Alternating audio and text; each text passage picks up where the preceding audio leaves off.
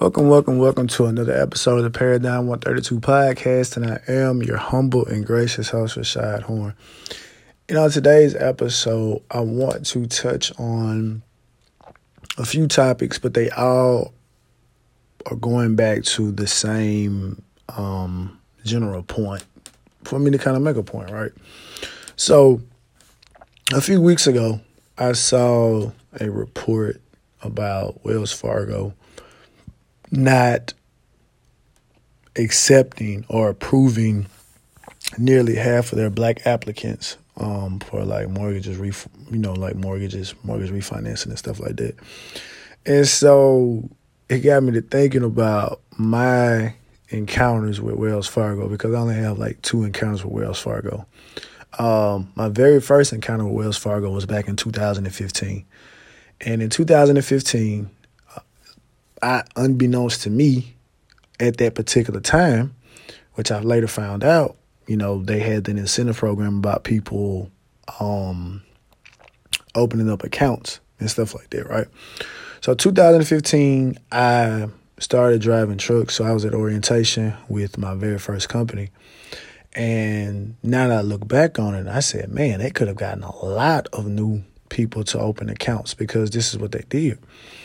They brought in a lady. She came in, obviously they hand out the little brochures, tell you, hey, this is what we can do for you. And we're like a preferred, we handle a lot of businesses and, transactions for this company right here. So I think you could get direct deposited. Your check could be direct deposited in your bank account, like on a Thursday instead of waiting till that Friday.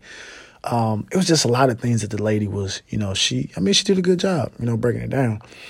And I believe it was 25 of us in there, and only 3 of us, myself included, opted and said, you know what? Nah, I like the bank that I got, right?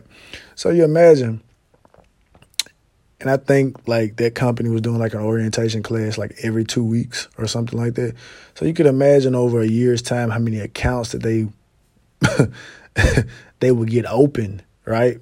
And the amount of accounts that people may or may not close after they leave, or maybe they get fired, or, whatever the situation is, right? So that's a nice little hustle, right? Second encounter, Wells Fargo. My wife and I were looking at some furniture. And we got the furniture, could have paid for it cash right there. I said, no, we'll just finance it, no big deal, no problem. So we're filling out the credit application, right?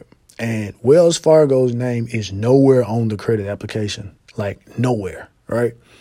So they shoot it in about 5 minutes. Oh, they kind of give you that thing, it's I don't look at it being racial or anything like that. Maybe some people do. The guy's like, oh, well, y'all must have pretty good credit. They didn't take that long. It usually take about 2 hours to get back. And I just kind of laugh it off or whatever, cool, whatever. So we got approved, whatever, put down what we had to put down, and, 0% APR, for X amount of months, which obviously we were going to, have the furniture paid off well in advance of that. And so probably about 5 or 6 business days went by, and we get a card in the mail with Wells Fargo Bank on it. But it has the furniture store's name on it, but it's a Wells Fargo Bank, card. And I said, look at that. Look at the moves that they pulling out here to get people to get accounts. Wow. And I'm talking about, this was probably 2018, maybe 19, maybe something like that. May have been 18 or 19. Now, mind you, this is 3 years after my first encounter with these people, right? They're still doing the same thing, even after being busted for doing the same thing. Wells Fargo's name was nowhere on this credit application. The guy didn't even say this is a Wells Fargo credit application. This is who we bank with. He said, here's our credit application to fill out to see if you qualify for financing. Wells Fargo name was nowhere on it. Because if that was the case, I'd have been like, hey, let's just go and pay for it cash. Let's woo-the-woo like that. I don't want no dealing with Wells Fargo. You know what I'm saying? So, and obviously this is way after, well, not way after, but obviously this was right there in the mix where, they were, brought up on charges for, subprime and lending practices with blacks and Latinos. They had to pay out a lawsuit for that, which, probably a drop in the bucket, which is something that I heard an investor that I listened to say that companies put aside, X amount of millions of dollars for lawsuits like that. So they already had that money set to the side, right? And the interesting thing about that is that I'm sure this is a thing for all major companies, and that's where potential raises and stuff. Just one of the places potential raises and stuff like that. And obviously lawsuits and stuff like that. They have money set to the side, but if things were kind of different, there goes free money right there that could be given out to employees as raises and stuff like that. But anyway. So, and as soon as I saw that headline, I'm going back to the article. As soon as I saw that headline, I said, wait a minute. Well, what about, okay, y'all didn't get approved. What about the rest of y'all? What about the rest of them? What was so unique about the rest of the black people that did get approved? What did they do? What did their credit application look like? So, of course, when you go to the example, they had the example, one guy, 800 credit score. I believe he had a great job, all this stuff like this. And this wasn't even his primary residency he was trying to get refinanced. This was a rental property that he had. And what was interesting about that particular thing was they said that the home was kind of like in a predominantly black area, right? And again, this was not his primary residency. And I'm thinking he had an issue with it. And the article, to my recollection, because like I said, it was a couple weeks ago, I don't think the article stated where he had his mortgage, who he had his mortgage through on his primary residency. But maybe I could allude and say maybe he didn't have it with Wells Fargo. I don't know. Maybe he did. Maybe Wells Fargo was offering the best refinance rates. I don't really know. I just thought it was kind of interesting. But they used 3 different examples. But my thing again was like, okay, well, what about the ones that did get approved, right? Now, obviously, of course, that's not what the thesis of the article was about. That's not what the article was about. The article wasn't here to talk about, well, what was the credit profile of the ones that did get approved, right? And then also, they went in and talked about, other banks and stuff, how they had higher approval rates, but obviously in reference to other ethnic groups, black people still were at the end as far as approval rates for stuff like this, right? So it is what it is. So obviously the whole comments, well, we got to get who's banking with Wells Fargo. We're boycotting Wells Fargo. They do this and they do that, F Wells Fargo, all this goofy stuff, I call it goofy stuff.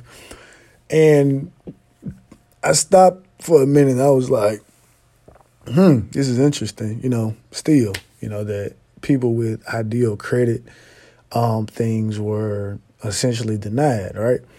But again, like I said, I'm always asking for more. I would like to know more, right? Because again, like I said, I read Thomas Sowell, and Thomas Sowell really opened my mind up to say, don't just look at the surface. Try to delve a little bit deeper. So my question to that particular person with 800 credit score, and you got a good job, my question would be, what is your debt to income ratio? All right. Do you have anything? What else do you have in your credit profile? And obviously you say, well, you got an 800 credit score and stuff like that. And I feel like an 800 may not, I don't think an 800 is as hard as you make it out to be, because I feel like if you have about, I think it's like 15 to 20 years of credit history, then that's a major boost to credit scores right there, And one of the things about it is that you got 3 different credit scores. You don't just got one. You got Experian, you got TransUnion, and you got Equifax, right? So another thing is, well, what was Wells Fargo pulling from? Because, not too much detail, but I just looked at my credit account, right? And so what's interesting is Experian had my mortgage along with some credit card stuff on there, right? And that was my lowest score. But my TransUnion and my Equifax didn't have my mortgage on there, right? It had something else on there. Like it just had like some like credit cards and some other stuff, but it was far less than all of that. And it made me go back to think about, I was listening to a lady back in 2008. Well, right after the 2008 crisis. And, and she said, she had some rental properties and, she got bit, big time, had to, file bankruptcy and stuff like that. And so one of the things that she said, she was trying to get back into it, because she learned from the experience. And she said when she sat down with lenders, the first thing she asked, she said, okay, which one of y'all, which credit provider are y'all using? Are y'all using my Equifax? Are y'all using my Experian? Y'all using my, TransUnion? And she knew that her bankruptcy was notated on one of them. But if they said they were pulling from either of the two, then she said, okay, well, I'm good, because that's not on there, right? And so that's a whole other thing in and of itself, right? So just because you got an 800 on one thing does not mean that you got an 800 across the board. Let's get that right. You can have an 800 over here and have a 650 right there. You know what I'm saying? So but again, man, you know what I'm saying? You gotta get off the surface sometime, right? So moving on. So I was on Facebook, and one of the things that I always say, I tell my wife this, I like to debate. Not argue, debate. Because some people try to make it like it's a thin line between arguing and debating. And it is, but it's not, right? It depends on the mood that you go into, right? And I feel like what makes a good debate is if both people are somewhat educated on what a rebuttal will be and what your initial statement would be based on whatever subject that you're talking about, right? Because I feel, and if you know both sides, you can just you say, okay, well, I lean more to this side, but I understand this side. But, maybe it's something from that side that I don't wholeheartedly agree with. Maybe it's something that you can provide to me that I never looked at. And then we can kind of come to a common ground or whatever, but we don't get disrespectful. An argument, I feel like in many instances, is completely opinion-based. It's not fact-based. It's kind of like when when people, if you're in sports, right? Basketball in particular, the Michael Jordan versus LeBron James debate, right? You can bring statistics into it. You got to kind of put an asterisk beside some of the statistics simply because the game is different from the 90s to it is now and like a multitude of other different things, right? But a lot of that is highly opinionated, based on style, based on a multitude of other different things like that, So a lot of that is opinionated. So those become arguments. You're not debating who's better because a lot of times you're coming in with your opinion, right? You're just coming in with an opinion, right? So that's what that is, right? So anyway, the initial comment was, if you're not, and I'm just paraphrasing, if you're not where you want to be in life, and it was kind of, because it was like in a black group, it was like, you have no one else to blame but the person that looks back at you in the mirror. And so obviously, of course, that's going to cause an uproar, which I didn't wholeheartedly agree with it because I understand that everyone isn't born in similar conditions. And sometimes your condition can break you down so bad to the point that you may actually be doing the very best you can based on the information that you have, right? I can't judge a third grader the same way I judge a 12th grader. I can't, right? I can't say that just because the third grader got all A's and the 12th grader has, all C's. I can't say, oh, well, the third grader is smarter than the 12th grader.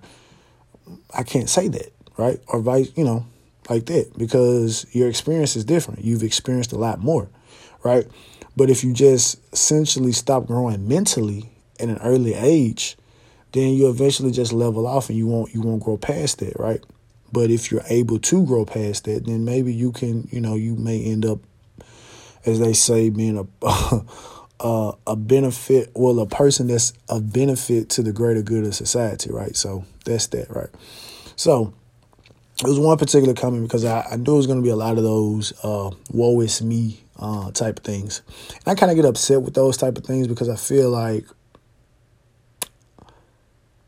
and this started back when I was listening to a particular YouTuber, right? Like the person was kind of like a person that people said, oh man, you should go check this person out. You know, person has good commentary. They're well researched and stuff like that. So I said, well, I go check them out. And I could not make it. I listened to the first show and I said, maybe it's just the subject matter because it just seems like it's a whole bunch of deflections, a whole bunch of like not taking accountability about certain things. And so I listened to about 5 or 6 more shows just kind of see, and I was like, oh, no, this is just this person's like, this is their thing. And like people are in there, right? And so the person had a very, very, very, and I put too many varies on it, but they had like a harsh critique of Jay-Z's 444 album, right? When it came out. Because the 444 album, and it wasn't like no deep like investment strategies and stuff like that. It was just kind of like some things that Jay-Z said that, he had done, with money based on some things that he had learned. And so it like in the black community, hip hop community, a lot of people was like, oh man, what can I go, get some investment? Oh man, I want to buy some art because, Jay-Z had that one line was like, he bought the artwork for $2 million, next year worth $4 million, then X amount of years after that it's worth $8 million. I can't wait to get this to my children. And so, the generational wealth wave, took off. Like, oh man, I gotta establish generational wealth and all this stuff like this, right? So,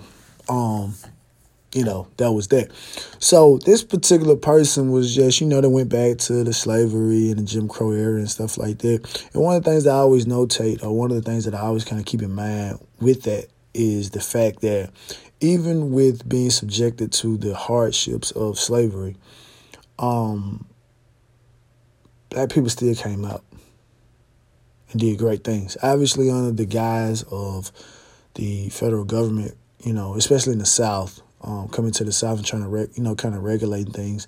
And then obviously, we got the compromise of 1876 or 1877, one of the two, where the federal troops were removed from the South, and now we enact Jim Crow law. And Jim Crow lasts basically up until the 60s, basically. But even during that hardship and stuff, black people were still able to do things, right? And that's one of the things I like about watching older drug dealer documentaries, especially ones, like from the 70s, like they started in the 70s or even like the 80s, because they could say, oh, well, yeah, I had an uncle that was in the game and, they had a pool hall, they had this and that, they had that. So even with all this particular stuff, they understood the aspect of having business there, right? And so my comment was simply saying like, well, we can obviously we can attribute that to that, but also we have to stop and we have to think about the retrogression, the regression of the black nuclear family since the 1960s and how that has played a major role also in the wealth deterioration, right? And so one of the things that I saw is I saw someone put a laughing emoji beside it. I'm like, okay, well, I already know what this is. Either you're not going to respond, or you will respond, and I know what your response is going to be, right? And so one of the things that I talk about is the fact that, like Dr. Thomas Sowell talks about the welfare state being such a detrimental thing, and it's kind of right there in your face, right? It's one of those it's overt in nature. It's overt because it's right there in your face, but it's covert by the way that it rocks. And it's not one of the things that people talk about because, as Dr. Sowell said, because basically what is telling you is like, wait a minute, like nobody's making you take these benefits, right? No one's making you take these benefits. And the status of it is for you to try to get up on your feet and try to do better. However, is laid out and designed in such a way to the point that you're subjected to it or you're going to be homeless, right? Which goes back to an article I read, and I believe I spoke about it on a podcast where a lady said that she got a raise at work, but the raise knocked her out of benefits, like reduced daycare and all this stuff like this. And so she went from, having a fairly good job. She really couldn't enjoy the raise because the raise actually did more harm than it did good, because she had been in a situation where she had reduced this and reduced that, and she had to go take a job that paid less money to keep the benefits in. So you just think about that particular person is stuck in that, right? And I'm not going to, and kind of going back to what the guy said, that you have to look in the mirror, right? But I didn't know that woman's situation or what whatever it was, but I just thought it was a very interesting thing. And so it's like, man, that's detrimental, because we don't know what that particular person is going to do or be to their children. And their children may end up being subject to the same things, right? And nobody wants to talk about that, right? Because it's not right. I shouldn't, not saying that she should get reduced. Well, let me rephrase that. Not saying that it's something wrong with getting reduced daycare and all this particular stuff like this. But if you get a raise, right, and it's just $1 over that threshold and you take it away, I'm not clear, right? Because you're not, these numbers that they're basing this stuff on is ludicrous. It's preposterous in a lot of instances, and it hurts multiple people. Obviously, going back, like I said, to a previous podcast where I talked about the single black mother head of households is in excess of 73%, right? And it's been, it increased exponentially from the 60s to what it is right now. And I told the guy simply, it feels that in this particular community, we are championing the baby mother thing. And his rebuttal, well, I'm jumping forward, right? So after I made that comment about the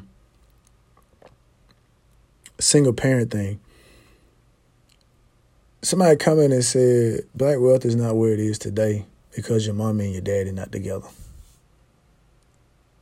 And I'm sitting up here like, oh, what do you mean? That's my first thought. I didn't write that, but I'm like, what do you mean? Like, do you not understand this? Like, 2 incomes is better than one, regardless of how you cut it. If 2 people are making $30,000, that's $60,000. Obviously, you add in taxes and stuff like that, it may drop down to 50 or, whatever the situation is, right? Versus one person who has 30 and gets taxed heavily. Now, obviously, you may have some kids and stuff like that, but the thing of it is that you got 2 incomes, right? And if 2 people get raises, then that's that, right? And just a whole bunch of other different things. And then if it's a situation with the children and someone needs to take off work and the money's still coming in. So it's a whole multitude of different things right here, right?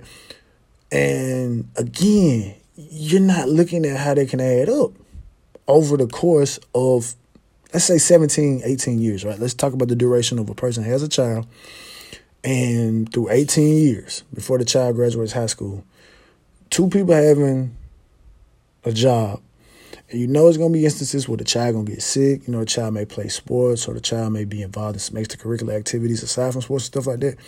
And one parent can take off from work and the other parent can be at work, right? May have 2 cars, right? Whereas with the single situation, if they don't work, it's going to be a reduction. So if let's say you're making $500 a week and then you have to take a day off, that $500 going to knock down to maybe $420, $450, just depending on how it's set up, right?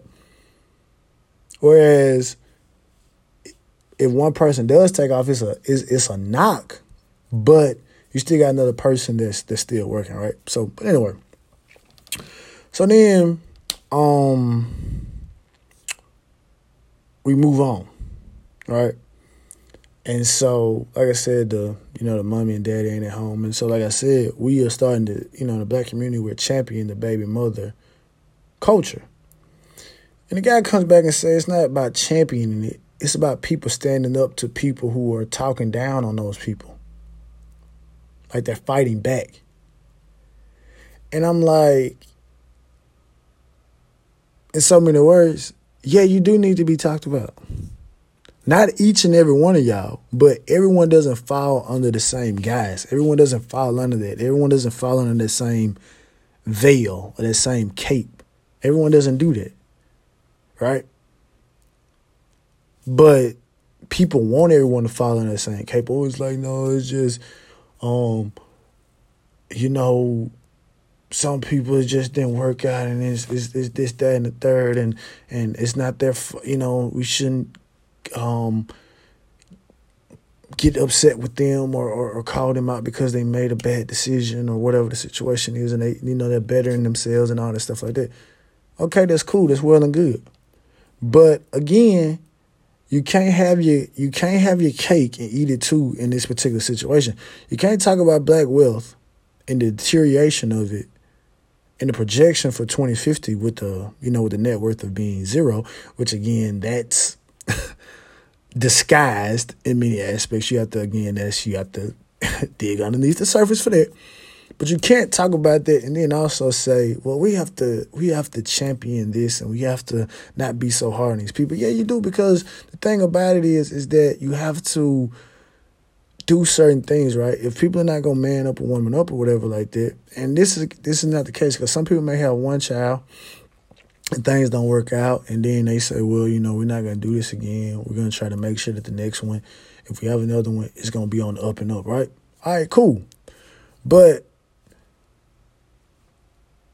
if you got 5 and 6, right, then at the same time, we have to look at that and say, there's not any black wealth that can be established from that. It may be if somebody makes it, but at current moment, we can't look at that and say that's a sustainable model for black wealth. Plain and simple, right? So, moving on. Big talk about, oh man, black people need more black businesses, right? We need more black businesses, right? So I saw here where I'm at, they had the ribbon wasn't cut, but they just had a acknowledgement for a Snowball stand that had recently been opened, right? And so the person that published it, not the person that, was there that wrote the report about it, but a person that was just just resharing it on a Facebook page, was basically like, ain't no good paying. I mean, like, it's a noble gesture, good that a person has a business, but at the end of the day, a Snowball stand is not employing people. It's not going to give you a sustainable salary. Whereas the Walmart distribution center, where's the Amazon distribution center, all these particular places, where these jobs are going to, pay $17, $18, $20, $25 an hour. Where are these particular jobs? This is what we need for young people to go to work, right? And so I agree, right? But I'm not agreeing that you should diminish a person who started a business, right? Because you never know. That person may could scale that Snowball business, right? Scale it to the point it becomes a franchise, right? So don't think micro, think macro, right? Now, I don't know if the owner of that particular business is thinking like that, I don't know. But it's a probability. It's an option, right? It's going to take some work, but it could be an option. And so one of the things that I see people say is like, that people have too many of the same businesses, everybody doing hair, makeup, cutting hair, all these particular different things like this. And in some instances, you're right. That is true, right? And a lot of times I feel like people get into something that other people are doing. And so it kind of gives you a gauge of like, oh, this person over here, they don't do this, so I'll do this. Or I know I can do that better than them, so I know I can get some clients from that, right? Instead of just, walking out, trekking and going their own path and starting something else, right? They'll get into an already oversaturated business, and and myself included. Like I said, I have my own, truck and stuff like that, and I feel like, like right now with a lot of stuff going on with the economy and stuff like this, kind of one of those situations where it's like, it's kind of, it's kind of oversaturated, right? It's kind of oversaturated, because there's a big push for that, right? But, it is what it is. But when I thought about that, I thought about another saying that I see in a lot of conversations. And that conversation, and I go back to the Wells Fargo situation where it was like, well, nearly half of black applicants were not approved. One of the statements I always say, I've never seen the numbers though, but I've seen the statement. Black folks don't get business loans. Black folks don't have access to business loans, right? And I always stop and I say to myself, that's not true for everybody, right? And you'll see someone that'll say, well, I was able to do it. And somebody will come in and say, well, it ain't just about one person, right? It's about a multitude of people. It's about the community. And so for the longest time, I would look at that and I would never, I would just never just delve into it. But now today, I kind of delved into it and I thought for a second, I said, wait a minute. Every black person ain't got to get a business loan. They don't. So it's not, in my opinion, it's not as bad on the surface as people make it out to be, right? It's not as bad. Now, you have some people that have instances and say, well, we got the same type of numbers and stuff like that white businesses have, and we were denied funding and stuff like that. And I'm like, okay, I know those particular situations are going to happen, right? I know those situations are going to happen. But in the case when that situation doesn't happen, is that business scaling, right? Is that business scaling, right? And the reason I asked that question, right, I stopped and I thought to myself, I said, yes, black people need more businesses. And some people say black people need more businesses, we need more jobs. But I disagree. Black people need more jobs in black businesses, right? Good paying jobs, right? So it prompted me to do a Google search, right? And I wanted to look at, what are the employers with the most employees, right? So this is a top 10 list, right? And this list is from, I don't know what year it's from because it had Donald Trump still being the president. Okay, this is from January of 2019. I don't really think too much has changed, honestly. But I'm going to start from 10 because that's the way they got it, right? So number 10, Berkshire Hathaway, right? Owner, Warren Buffett. Berkshire Hathaway is basically a holding company, has a multitude of different businesses underneath it. And in total, they have 316,000 employees. Next is Amazon. Amazon has 341,000 employees. Target is after that, 347. UPS is 362. Home Depot, 371. IBM is 377. Kroger, 400,000, which Kroger is a grocery store, if you didn't know. McDonald's, 420. Walmart, 1.5. And these are just U.S.-based businesses, right? 1.5 million. And the biggest employer in the world is the government with 2.7 million employees, right? And so I stopped and I thought for a second, right? The black businesses that do get approval for funding, right? Are they going to be able to scale? Are they going to scale their businesses to a point to where they can open up a warehouse or something and they can employ, I'll just say what Target is doing, 347,000 people? Can they get to a position where they employ 347,000 people and maybe out of the 347, half of them are black, right? Can we get 10 black businesses that can scale themselves up to 347,000 employees? Can we get to that particular point? And so that's my, and that's my thing, right? But the thing of it is like 95% of all small businesses have, well, 95% of all businesses are small businesses, which are businesses that have less than, I believe, 500 employees, right? So even if we don't get to 347, can we at least get black businesses that employ up to 500 people? All right. So that should be the objective. But I believe they said over 98% of all black businesses are single owners, which I fall in that category. I'm my only employee, right? Now, I mean, obviously, me and my wife have a percentage share of it, but that's what it is, right?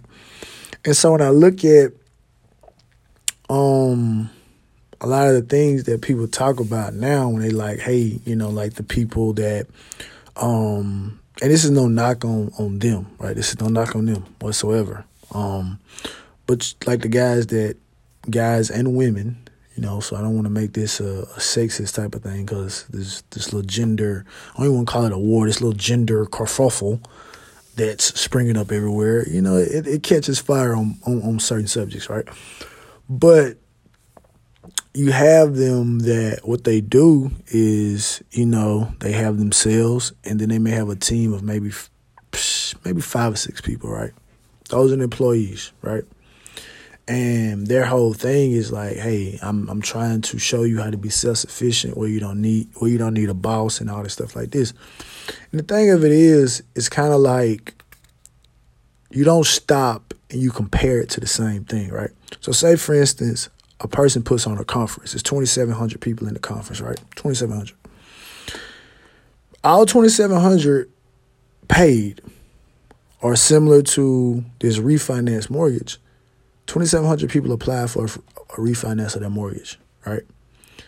Now, there are 2,700 people. Now listen to the comparison, right? And how, it's not like maybe just a big uproar. And some people may say, Rashad, this is not comparable, but it's comparable. It's comparable to me because the end goal or the end game is the same exact thing. Did you succeed or were you denied, right? And denial is the same thing, in my opinion, as essentially not applying, right? It's in my opinion, it's the same thing, right? So, and the reason I say it's the same thing is because of this outlook, right? If out of 2,700 people go to a conference, if 10 of those 2,700 are able to take the advice, master it, and make something out of themselves, there's 10 testimonials. Now imagine if they do 10 conferences. 10 times 10 is 100. So 100 people out of, what's 3,000 times 10? I'm not good at math. Just say we got 100 out of X amount of people. The other people didn't make it, right? So the same thing with the refinance. So 27. So just say 100 people were able to successfully get a refinance, right? Or 2,700 people apply for a business loan. That's probably a better example. That's a better example. So excuse me for the Wells Fargo thing. I apologize. If 2,700 people apply, 2,700 black people apply for a business loan, only 10 of them get it, right? Only 10 of them get it. Somebody will say, oh, man, it's messed up, man. Only 10 people got it, right? But if those 10 people get that funding and scale their business to, again, like I say, to a point like where at Target, where they can employ 347,000 or 500 or even 10,000, right? That's a benefit, right? That's a benefit. If 98% of majority of black businesses have one employee, the issue is not the funding. The issue is not the funding. The issue is scalability. Are you able to scale? And in many instances right now, you have a lot of ways, because I see a lot of people, and that's what I did. I did what they are dubbing now creative financing to get my truck. I did that. I did creative financing, by and large. And they got it. So that's the thing. And then you have black businesses that have been able to successfully scale to that particular level as far as a revenue generating thing. But the thing of it is are you employing people?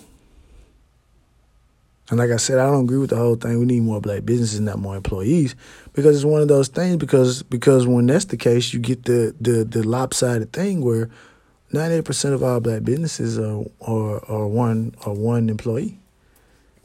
Similar to how I said it's not a sustainable model to have one woman and 2 or 3 kids in the house. It's not sustainable. It's not sustainable. You're not getting wealth with 98% of all small businesses only having one employee. And so that's one of the things that people say, well, white people, a lot of their wealth is tied up in their house. Well, think about it. If you got the house, and that's great. We need more initiatives to get black people houses. We do. But it needs to be houses in areas where the appreciation is there, where they're building in the area. Just getting a house for the sake of getting a house, there's no guarantee that your house is going to go up in value. That's not guaranteed. It's not. The only thing that's guaranteed is the equity within your house. I mean, that's the only thing that's guaranteed. But at the same time, you can only get so much equity based on the appraisal of the house, right? And in certain instances, you can end up paying more for the house based on interest rates than what the house is worth, right? You're upside down, right? So like I said, so imagine you got the house and then you got a business as well, right? You have a business and you're employing people. So you get to a point to where it's not you're calling on people, and this is no knock on that person that posted the article, but the thing of it is that instead of saying that, you should have said, okay, I want to talk to this person and see what their outlook is for their snowball stand. Are they gonna scale it? Are they thinking about getting to a particular point where they can maybe franchise this thing? Are they going to think about opening something else up where they can potentially hire people and pay them competitive wages while also offering the benefit packages? Instead of going and say, well, we need this big warehouse and we need this big thing and all this stuff like this, because they don't know the type of things that come with those big warehouses when they come in there. All the tax abatements and stuff like that, a multitude of other different things like that, all the stuff that come with it. Jobs are there, but you may not fully agree ethically with everything that they're doing, right? Whereas if you kind of look at a business and kind of maybe see it grow, if a person is ambitious, you can get behind an ambitious person. If you're not jealous of them, right? You can get behind an ambitious person and say, okay, well, I'm going to do everything I can to help you so that you can scale this, so it can go from just being a snowball stand to it potentially becoming a franchise snowball stand.